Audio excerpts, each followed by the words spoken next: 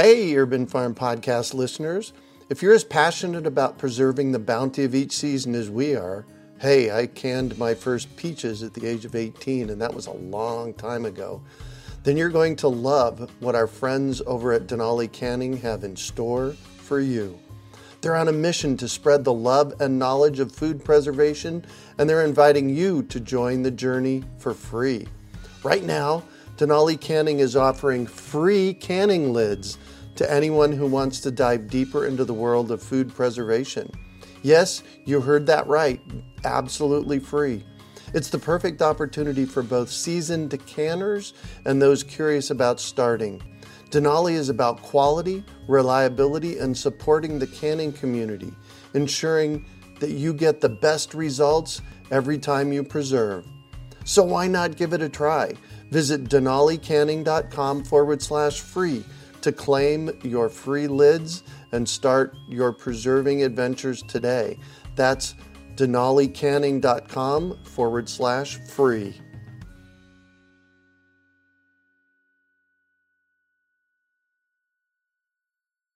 Greetings, urban farmers, gardeners, and healthy food visionaries. Farmer Greg here, and welcome to the 365th episode of the Urban Farm Podcast, where every day we work together to educate and inspire you to become part of your food revolution. Hey, Urban Farm Podcast listeners, we want to know what you think about our podcast. You've been listening to me for almost 3 years now, and I want to hear from you. I have some very specific questions, including what you like about our podcast and where we should be going next. The important part is, I really want your opinion. I'm looking to connect with 50 listeners from no more than 10 minutes who are willing to share your thoughts. It's simple to sign up. Go to urbanfarm.org and look at the top menu. Sign up there. I look forward to chatting. In nature, we don't find closed-loop systems. We find circular systems where energy and resources are part of a loop, repeating itself endlessly and sustaining those systems. Growing food should be a circular system too, and aquaponics is a perfect example. Aquaponics uses natural cycles where fish feed plants and plants feed fish. Let us teach you how to start your own fish-powered garden in a few easy steps. Just text GROWFISH to 33444 or visit iwanttogrowfish.com and you will receive our free webinar on how to grow your own fish-powered garden. Today on our podcast, we have someone who finds nature's flavors through secret bounties hidden in plain sight. We're talking with Sara Burr about foraging for fruit. Sara is a seasoned chef, gardener, forager, and author. She graduated from the Culinary Institute of America and prefers to create recipes that draw on her professional skill set, yet are realistic for home cooks. Sara's writing has been featured in Saveur, Edible Ohio Valley, 2 full-grown people anthologies, as well as on several websites. Her book, The Fruit Forager's Companion, is published through our friends at Chelsea Green Publishing. Welcome to the show today, Sara. Are you ready to rock the fruit trees? I sure am, Greg. Excellent. So I shared a bit about you. Can you fill in the blanks for us and share more about the path you took to get where you're at today? I can. Are you ready to journey through the labyrinth with me? This is an indirect path. Let's do it. It usually is for us, by the way. So I am a physically restless person, and I just do not absorb information very well unless I'm doing something with my hands, unless I'm making something or moving around through space. And that was something I didn't realize about myself. And now that I understand that, it's helped me quite a bit. But back then, I didn't. And it led me to dropping out of university. I just sort of withered up when I was there. A classroom is really not the best place for me to be. So I floundered around, living with my parents. I'm over here laughing because my first semester at Arizona State University in 1981 was my last for almost 20 years. I did end up going back, but my first semester in 1981, my grade average was 0.5. 5. That was 2 D's and an F. So I understand that completely. Wow, well, you outdid me, Greg. I think I actually had a slightly higher GPA. And then I just withdrew. I thought, well, why am I even going through this charade? And I spent a lot of time at record stores. And then I headed back home to live with my parents, who live in Marietta, Ohio. It's in Southeast Ohio, and they still live there. But it's a lovely place. It was not really the best place for a young woman of 20 years old who wanted to be exposed to culture and see the world. Also, there weren't a lot of other friends for me to hang out with. I really got into what I would call hobbyist cooking. So I started cultivating a sourdough starter. I was really fascinated with baking bread. I started checking all kinds of cookbooks from the library and reading cooking magazines. I decided I'd always wanted to be a writer ever since I was touched a book for the first time. And I thought, well, maybe I should be a food writer. I thought I had actually made it up. I thought that such a thing didn't exist, and I made up food writing. Right. Just so you know, I invented food writing. Perfect. We got it here on recording. So I decided to go to cooking school rather than back to university so I could understand and communicate to people cooking from the back end, so to speak. I wanted to be a translator between the chef world and the home cook world. And I went to the Culinary Institute of America in Hyde Park, New York. It was just the exact right place for me at the right time in my life. It was amazing. I still was not particularly interested in plants outside of what could be eaten at that point. I took a little sidebar adventure as a pop music critic. Oh, nice. Freshly graduated from cooking school. I did that for a while. I worked at a chocolate factory. I did some catering. I did all kinds of things. But eventually, I landed in California in the San Francisco Bay Area. And that's a great place to be. Everything grows there. I would just go around on walks and notice these ornamental fruit trees in people's yards. And I also used to work at public libraries. And sometimes in the break room at the library, people would bring in a sack of Meyer lemons from their tree. So there'd be these anonymous fruit gifts. It just sort of happens when you live in a place like that. I like free things. And that's really when things started to click with me and gleaning and foraging. But I didn't really consciously make that connection. I was working as a food writer off and on that whole time. Eventually we moved to Portland, Oregon, and that's when my walking practice began. I would take our dog out on walks and just go around the neighborhood over and over and over again. I really love going hiking, and I just didn't have time in my schedule to do that. So my neighborhood walks became these hikes, so to speak. It was just what was accessible to me at the time. So instead of looking at gorgeous mountains, I would just look at the landscaping in people's yards. And once again, I undertook this micro adventure of noticing plants I'd never noticed before. And instead of looking at the big picture, I was looking at the small picture. And it was really quite gratifying. There was a quince tree a couple blocks away from me, and for I would say about over 3 or 4 seasons, I would just every fall become obsessed with this quince tree. And initially I would just steal them. I have to be honest. Nobody was harvesting these quinces. I imagine whoever lived in the house didn't even know what they were. And in fact, I eventually worked up the nerve to just knock on their door and ask them if it was okay. That's really what you should do if you're foraging or gleaning for anything. And the woman said, well, yeah, sure. That's what those are, huh? Quinces. That's really how it all began. I just started noticing plants more and falling in love, especially with fruit. And I didn't quite understand why. I think it's just because I like fruit. It just became my thing. Nice. In places like California, that just grows in people's yards. And often they, like with the quinces, they don't know what it is. Yes, which is I don't want to say it's a tragedy, because I'd be happy to take the quince and make it into things and give it to people or talk to people about what to do with it. But I'm most drawn to fruits that are hard to love. I mean, a quince is hard to eat. It's a hard fruit. I'm certain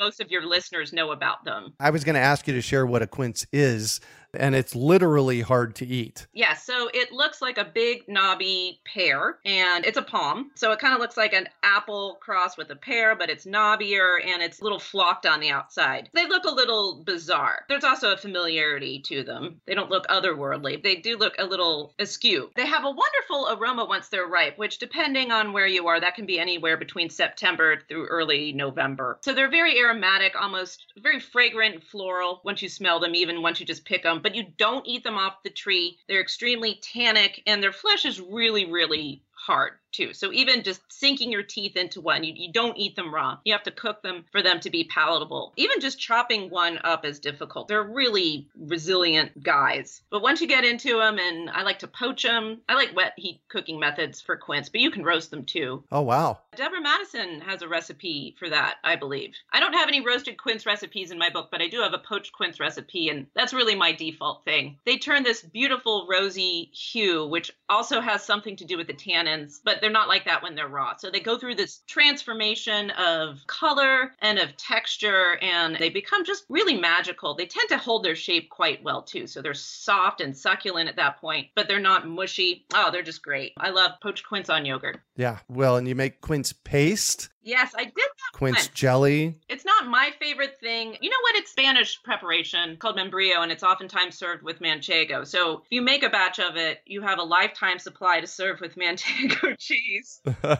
Right. So let's jump in. We're fast forwarded now, and you have a book. It's called The Fruit Forager's Companion. Tell me about it. This book, it's a how-to with recipes. So it's a foraging guide. And I mean, quince are, I would say they're borderline exotic. I have recipes for other fruits like barberries and prickly pears that are probably a little less familiar to most people, but I also have recipes for applesauce. What's more familiar than an apple? My approach in the book is to think of foraging not as something that happens out in the wild, but in these gray zones where the wilderness meets what is cultivated, where what's settled meets what is unsettled. Because those are the places that most of us inhabit. I spent a lot of time, now that I live back in Southeast Ohio, in the very town I wanted to escape so badly when I was a young person.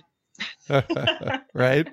I go out walking every single day. I have a couple different routes I take, but I always kind of shake them up, and I'm always on lookout for new plants. There are trails through the woods that I can just walk to from where I live, but I definitely live in a neighborhood with sidewalks and alleys, and I kind of weave my way through all those, just looking for new stuff. I think I started doing it, I don't want to say because I was bored, but once again, it was a little adventure I could go on without undertaking this big thing. You know, it was a low commitment, very accessible way to learn more about the world around me. The way I ended up writing the book was through moving here to Southeast Ohio. I heard about a fruit called the pawpaw, which happens to be the largest fruit that's native to North America. They grow mostly east of the Mississippi, so you wouldn't see them there in Arizona. And they're an understory tree. They grow in deciduous forests. You'll find them as far north as southeastern Canada and as far south as the northern Florida panhandle. But you don't find them in,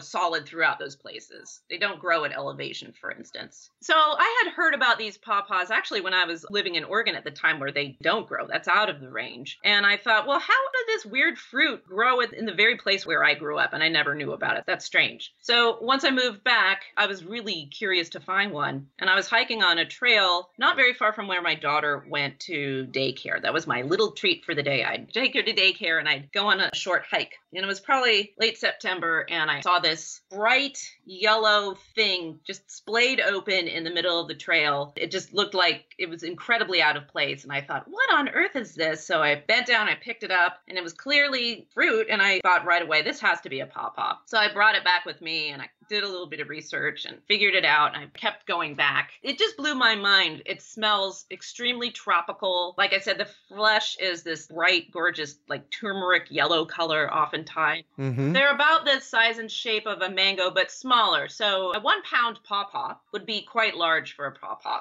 Most of them fit, the wild ones, most of them would very easily fit in your palm. They're not huge. And their skin is not a very bright green color. Sometimes it's mottled with brown spots. So on the outside, they're not that noticeable. This one had just happened to fall down and squish open. That's why I found the first one. When you eat them, they have this incredible flavor. It just pops. It's like a mango, banana, lemon kind of thing going on. Very, very tropical. Wow. It seems like it's in the wrong place. I felt like I found this secret treasure that had been growing where I grew up all along, and I had no idea about it. So I got really jazzed about these, and I wanted to think of ways I could cook them. As a chef, chefs really love new ingredients. I had to figure out ways to use this, and I found some recipes online. I wasn't that into them. Pawpaws are kind of difficult to use in the kitchen. You can't cut them. Their flesh is very soft. So once you take out the seeds, it has lots of large seeds in it. The flesh is almost like baby food. They're really fun to stand in the woods and eat, but once you get this baby food like pulp out of them, you can bake things with it, but it doesn't always do justice to the flavor. And you can cook with it, but there's a back note with pawpaws that's very polarizing to people. It's a little funky. And when you cook them, the funk, it's a front note. It kind of brings it to the forefront of your taste buds. It does. Yeah. Some people enjoy that, but most people don't. And I figure if you're going to do the work of going out and getting these things, you should use them in a manner that is the most flattering to them. Yeah. Well, that would be the reason why we don't find them in grocery stores. It's one reason, and the other is they're extremely delicate. So you might find them in farmers markets during the season, which is early fall, in places where they grow naturally. But you wouldn't find them trucked across the country. They just don't hold up that long. That's been a big marketing issue for them, actually. The best way to get pawpaw pulp is to have it frozen. So that's the way I preserve my pawpaws, is I just freeze the pulp. And I talked about that in my book. But I kind of had to figure this out all on my own. And I thought there needs to be a resource for this. So it started out as an idea. I was going to do a pawpaw book, and I couldn't get any publishers interested in it. So I thought, well, I'll just do one myself, just for the hell of it. And my passion for pawpaws is still extremely strong, but my curiosity got wider, and I just started looking for all kinds of fruit. And I thought, well, there needs to be a book for how to use weird fruit that you find, forageable fruit, what to do with it, strategies about how to use tons of fruit when it's in season. What do you do when you have 6 bushels of ripe pears? If you have a tree in your neighborhood, your neighbor just gives you a bunch of pears. How do you handle that? This is the perfect resource for the overabundance of harvest time. Yes, exactly. I always say that you don't own a fruit tree. The fruit tree owns you. Oh, how true that is. I've discovered in the past 5 or so years that this notion of lack, not having enough, only exists in one place, between our ears. When I look at my fruit trees in my yard, I'm staring at one of my apple trees in my backyard right now, and there are so many apples on it. It's just mind-blowing how many apples there are on it. And so this abundance that happens, especially around fruit trees, is just amazing. It's amazing in a number of ways. The yield, number one, but number two, you think about the tree and the way it needs to reproduce, and it's really creating so many opportunities for it to do so. I just love thinking about how plants evolved and the ways we have kind of nudged them to evolve too, to suit our own needs. And it becomes this kind of symbiotic thing. And that's another thing. There are all those apple trees that have become kind of abandoned and almost lost that people are reconnecting with now, from times when we were growing orchards for cider, and then people stopped making hard cider because of prohibition, and there'd be sort of these like feral trees that people are still kind of looking around for. So I think of it almost like Mustangs or something. Every now and then I'll be out there and I'll see a crabapple tree in the woods, and I'll think, well, was there a house here and the house is gone now? Was this a decorative crabapple tree that sort of the yard got reclaimed by nature? What went on here? There's all these stories with these trees that you find. But with the abundance, like your tree right now, you can see out your window. I'm jealous. I think one of the wonderful things about fruit in abundance is that it creates this community. You need to mobilize your forces, because if you're going to tackle this all yourself, that's all you do is just handle fruit. So you can pick bushels and just put them out in the front. I certainly have done that before. I've certainly taken those before, mostly. I'm more of a taker. I feel like it takes two people, it takes takers and givers. Right. But unless it's explicitly said so with the sign, free apples, then I don't just take things. I knock on the doors now, too. And that's another way for me to be part of my community. Nobody's ever said, no, you can't have that. And I don't think it's because they feel awkward. They don't know how to say no. I think they just appreciate that somebody notices what's going on in their yard in a non-creepy way. It's a great way to sort of break down these barriers. I think sometimes I feel shy around people, and it's one way for me to connect with people. There's some fig trees a couple blocks away from me, and I'm still just this lurker around the fig trees for a long time. I really love fig trees. And I thought, well, who would plant fig trees here?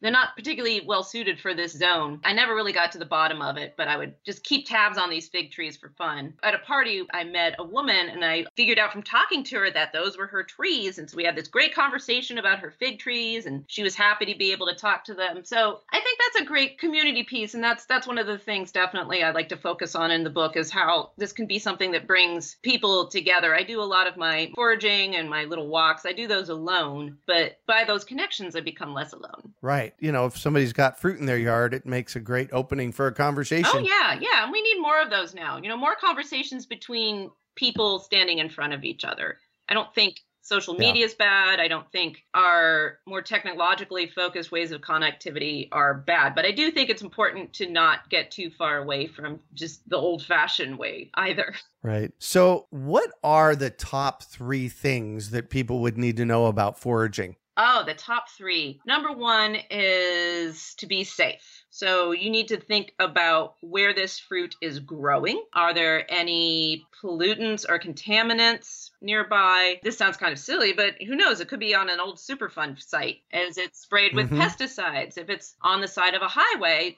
do they spray for any insects or herbicides to kill weeds? So those are things you want to think about. What kind of contaminants might be in the area? Is it legal? That's another really important thing to keep in mind. If you are in a national park or a state park or a national forest, they all have different guidelines for these things. Clearly, there's a difference between a handful of raspberries on a trail that you're just kind of grazing on a little bit and then bringing back buckets of huckleberries. But when in doubt, I think the best thing to do is just make a phone call. Sometimes you can spend a long time on the internet looking for an answer. You look at their website, you look at this, look at that. Just call someone. Usually they'll give you an answer and it takes less time. So just call a person and find out if it's legal or not.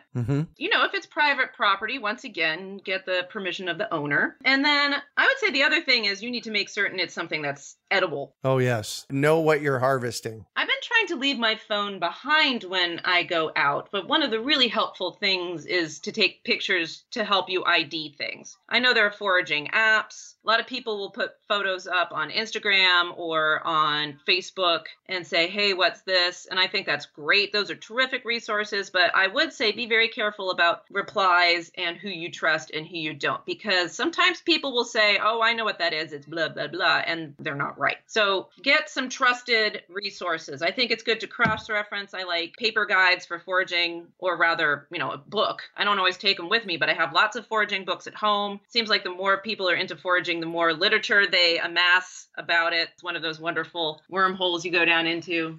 Yeah, right. Exactly. There are lots of ways to get definitive answers for what something is or what it's not, but you want to be certain that it's safe to eat and edible before you take the plunge. Yeah. I notice in your fruits and how to use them, one of the fruits is a loquat. That's kind of a rare and interesting one. Tell us a little bit about loquats. The first time I encountered loquats, I was checking out my friend Adam's new house in Glendale. He lives in Southern California, and there was a tree there, and it had these large, glossy, dark green leaves, and the loquats weren't quite ripe. Once they are, I would say they're about 2 to 3 inches long, and they're usually a dark yellowish orange color, kind of oblong. I hadn't seen them before. They're more appreciated in Asian and some European countries and Middle Eastern countries. They have a really interesting flavor. They have 1 to 2 or 3 big, large seeds inside, and the flavor is almost like a cherry, but the flesh is a little bit meatier, I would say. His loquats weren't ready, and he just said, oh, they're not good anyway. So I don't know if they are good or not, but he was not very interested in the loquats. But I was, and I kept my eyes peeled for them. I ended up ordering some, actually, from someone who grows them. That is a fascinating website. If you just Google order loquats, you will find it. I forget what it's called, but that's an interesting website, and I got my loquats from him. I keep on meaning to time a trip back to visit my friend Adam so the loquats will be ripe. There were also navel orange trees across the street, which were ready when I was there, so I was able to pick some of those. Once again, the neighbor was totally cool with it. And those oranges were just amazing. There are lots of fruits that we see every day at the grocery store. Obviously, loquats are, for most of us, those are not those fruits, but when you pick a fruit that you've eaten your whole life, like a navel orange, and you eat it off the tree, it's just a completely different experience. And even if you only get to experience that one time, it'll change your life a little bit. You really value the fruit differently after that. Yeah, it will definitely change your world. Loquatworld.com. That is the website. And I really can't encapsulate what it is better than just saying if somebody's needing a little entertainment, it is safe for work. You can go there for a while. Words will not do it justice. Yeah. Well, thank you for that. So I'm going to shift on you, and I'd like for you to talk about a time you failed, how you overcame that failure, and what you learned from it. For a long time, I would say this was about 15 years ago, I was dead set on writing a global cultural history of hot dogs, a travel log, if you will. Really? And I wanted to call it the Great Big Book of Hot Dogs. I imagined this gorgeous full color coffee table book. And I was going to go all over and just talk about regional variations of hot dogs and how they connect with all these different cultures. I had a proposal for it and everything. And I was talking to agents and different people, publishers, and just nobody was interested in this book. I realized that, people either get hot dogs or they don't. I mean, that's probably the only way hot dogs are like quints or loquats, right? Like you either are talking to a person who loves hot dogs or they just are like, why would you write a book about hot dogs? Right. I was so excited about writing this book, and I was a lot earlier in my career too. And I just gave up, I thought, forget it. I just kind of lost interest and lost momentum in it. I still think it's a great idea. It'd be hard to make money as a publisher. That's probably why they were not receptive to the idea. I know there are similar hot dog books, but nothing the way I'd imagined it. So it sounds kind of silly to judge the validity of your career based on if you're able to get anyone to pick up your Great Big Book of Hot Dogs idea.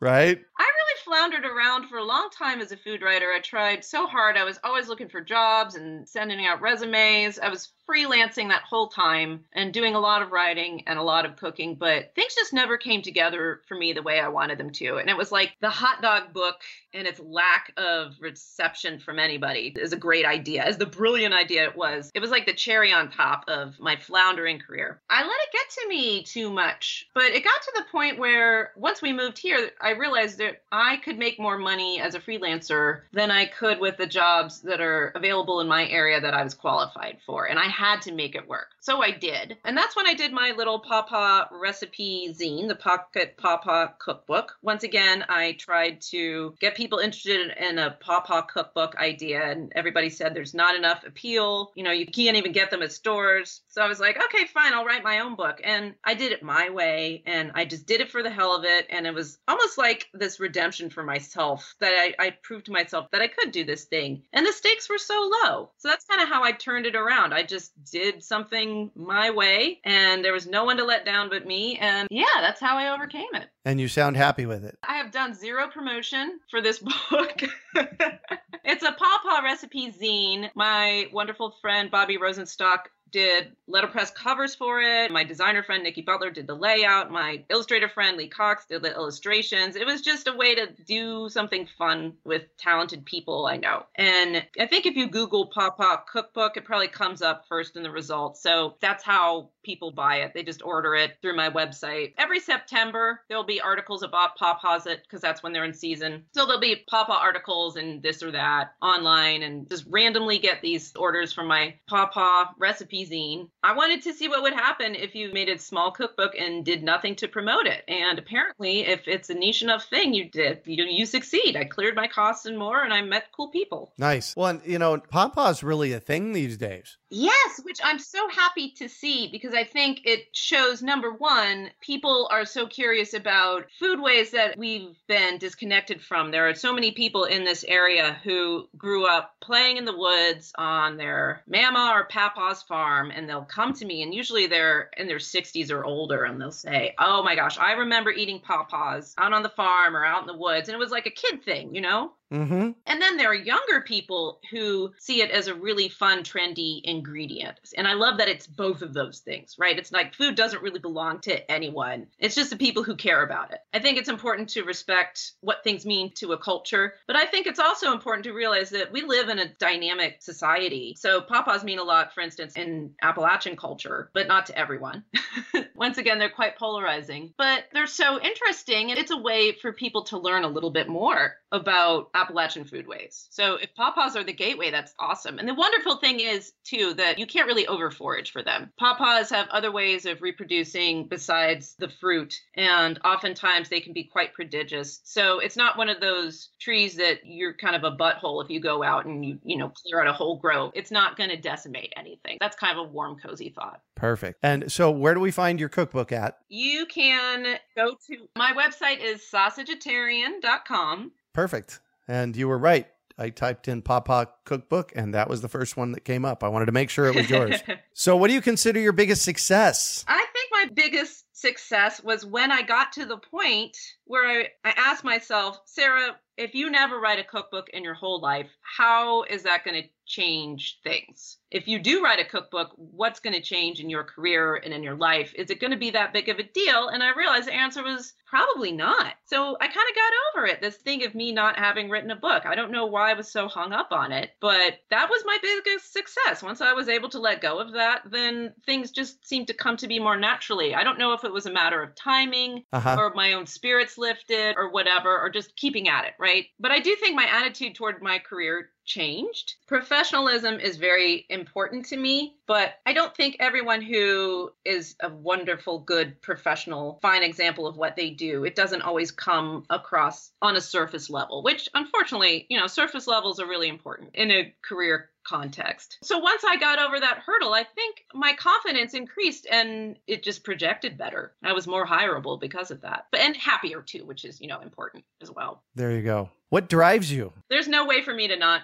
be driven. I intellectually and physically restless constantly. That like restless leg syndrome thing people talk about. Yeah. Oh, yeah. That's just sort of like me all the time. But I learned how to work it to my advantage. If I don't have something to think about, I actually get really glum. That's almost like what it was like back when I was going to college. I had all these things I was supposed to think about, but none of them were engaging me. And I just sort of collapsed into myself. So if I don't have a problem to solve, I'm just lost at sea. I would just say curiosity is what drives me. I don't like not knowing the answers to things. And the answers are always changing too, which is great. You can live your whole life and constantly be encountering and uncovering new answers to the same questions. Isn't that great? It is. It absolutely is amazing and fun. And that's the adventure in life that I love. So if you could recommend one book for our listeners, what would it be and why? I would recommend the book Heavy Words Lightly Thrown. It's by Chris Roberts. And it came out a number of years ago. It's a nonfiction book that looks into the origins of different nursery rhymes. And I'm recommending this book because yesterday I got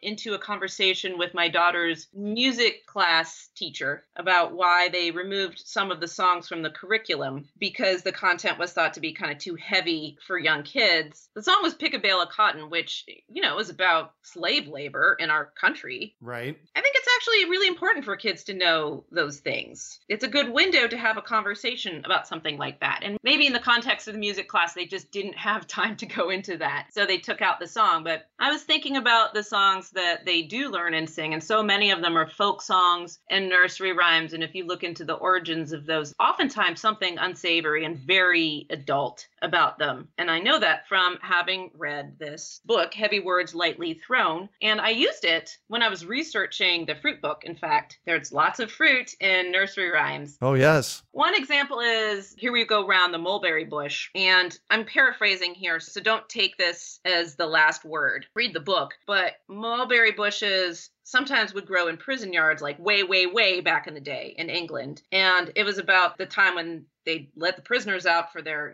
exercise out in the yard. And there's nothing to do except walk around in circles. So that was going around the mulberry bush. Oh, wow. And it sounds so innocent. I think sometimes things are just about what they are. It's just the surface thing. But my entire book, in fact, it's about the symbolism of fruit and what it really means to us, not just on the level of eating, but on a cultural, visual, all these other levels. What are those stories beneath the fruits? And in some of those, I found some answers to in this particular book. Beautiful. And what one final piece of advice do you have for our listeners? If you're not screwing up sometimes, you're doing it wrong. Of course. One thing I do, I'm on the local roller derby team, and I'm getting better. I've been skating for 3 years now on the team, but I'm still not awesome. But what I have noticed is that the people who are really good at practice, they always fall down. Not all the time, but there's not a practice that goes by that they don't fall. And it's because they're pushing themselves hard to try something new and to be better. And you can't do that without falling down sometimes. So whether you're in the kitchen and something ends up not tasting very good, or you cook it too long, or you didn't cook it long enough, you make a batch of jam that didn't set, you bring home some apples and you don't store them the right way and they get all mushy and you have to throw them out, all those things. Those are just opportunities to learn. And if you're not trying new things, then you're not making mistakes and you're not learning how to recover from them. And that's really where you gain the most information and the most personal growth. So you got to go to practice and skate and fall down.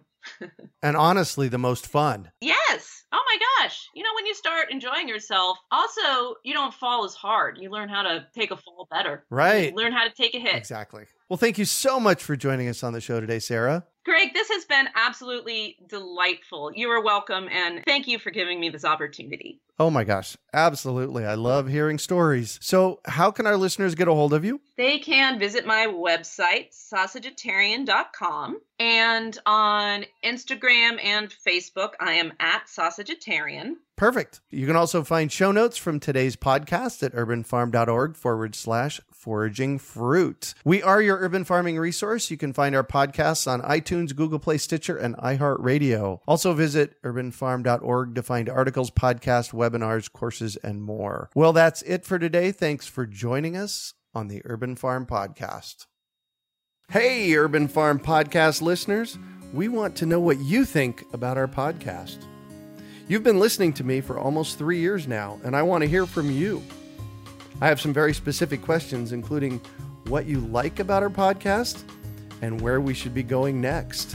The important part is, I really want your opinion. I'm looking to connect with 50 listeners from no more than 10 minutes who are willing to share your thoughts. It's simple to sign up. Go to urbanfarm.org and look at the top menu. Sign up there. I look forward to chatting. Do you want to save money at the grocery store, eat more organic whole foods, cultivate food security, and feel more connected to the earth? If so, then growing your own food is a no-brainer. You wouldn't believe how many people come to me claiming that they can't grow their own food. They think they don't have enough space, that they're too busy, or that they simply don't have what it takes. Perhaps you've fallen for one of these gardening myths. If you think you can't grow food, or if you think the only food you have access to is what you buy at the grocery store, I have a life-changing webinar that you need to see. It's free and will help you unearth your inner gardener. I've helped thousands of people just like you learn to grow their own food. And I'm speaking from my own experience when I say that with the right knowledge in place, there is no such thing as a brown thumb. With this free webinar, you can begin making your garden dreams come true and start growing delicious, nutritious food for your family. Just text GARDEN to 44222 or go to iwanttogarden.com and you will receive our free webinar about the 7 key factors you need to know to grow your own food. Remember, that's GARDEN to 44222 or iwanttogarden.com. We hope you enjoyed today's episode of the Urban Farm Podcast. Remember to listen for tips, advice, and resources to help you on your journey with urban farming. You can find us on the web at urbanfarm.org or send us an email to podcast@urbanfarm.org. In the words of Vincent van Gogh, great things are done by a series of small things brought together. Be encouraged that with each lesson learned and skill developed, you are one step closer in the direction of your dreams. Hey, Urban Farm Podcast listeners. If you're as passionate about preserving the bounty of each season as we are, hey, I canned my first peaches at the age of 18, and that was a long time ago, then you're going to love what our friends over at Denali Canning have in store for you.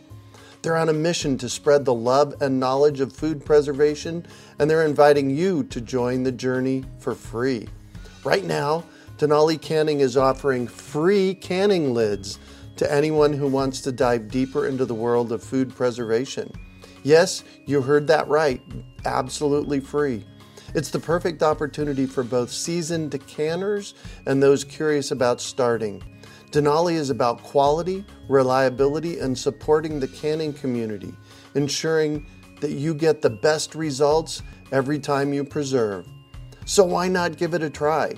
Visit denalicanning.com/free to claim your free lids and start your preserving adventures today. That's denalicanning.com/free.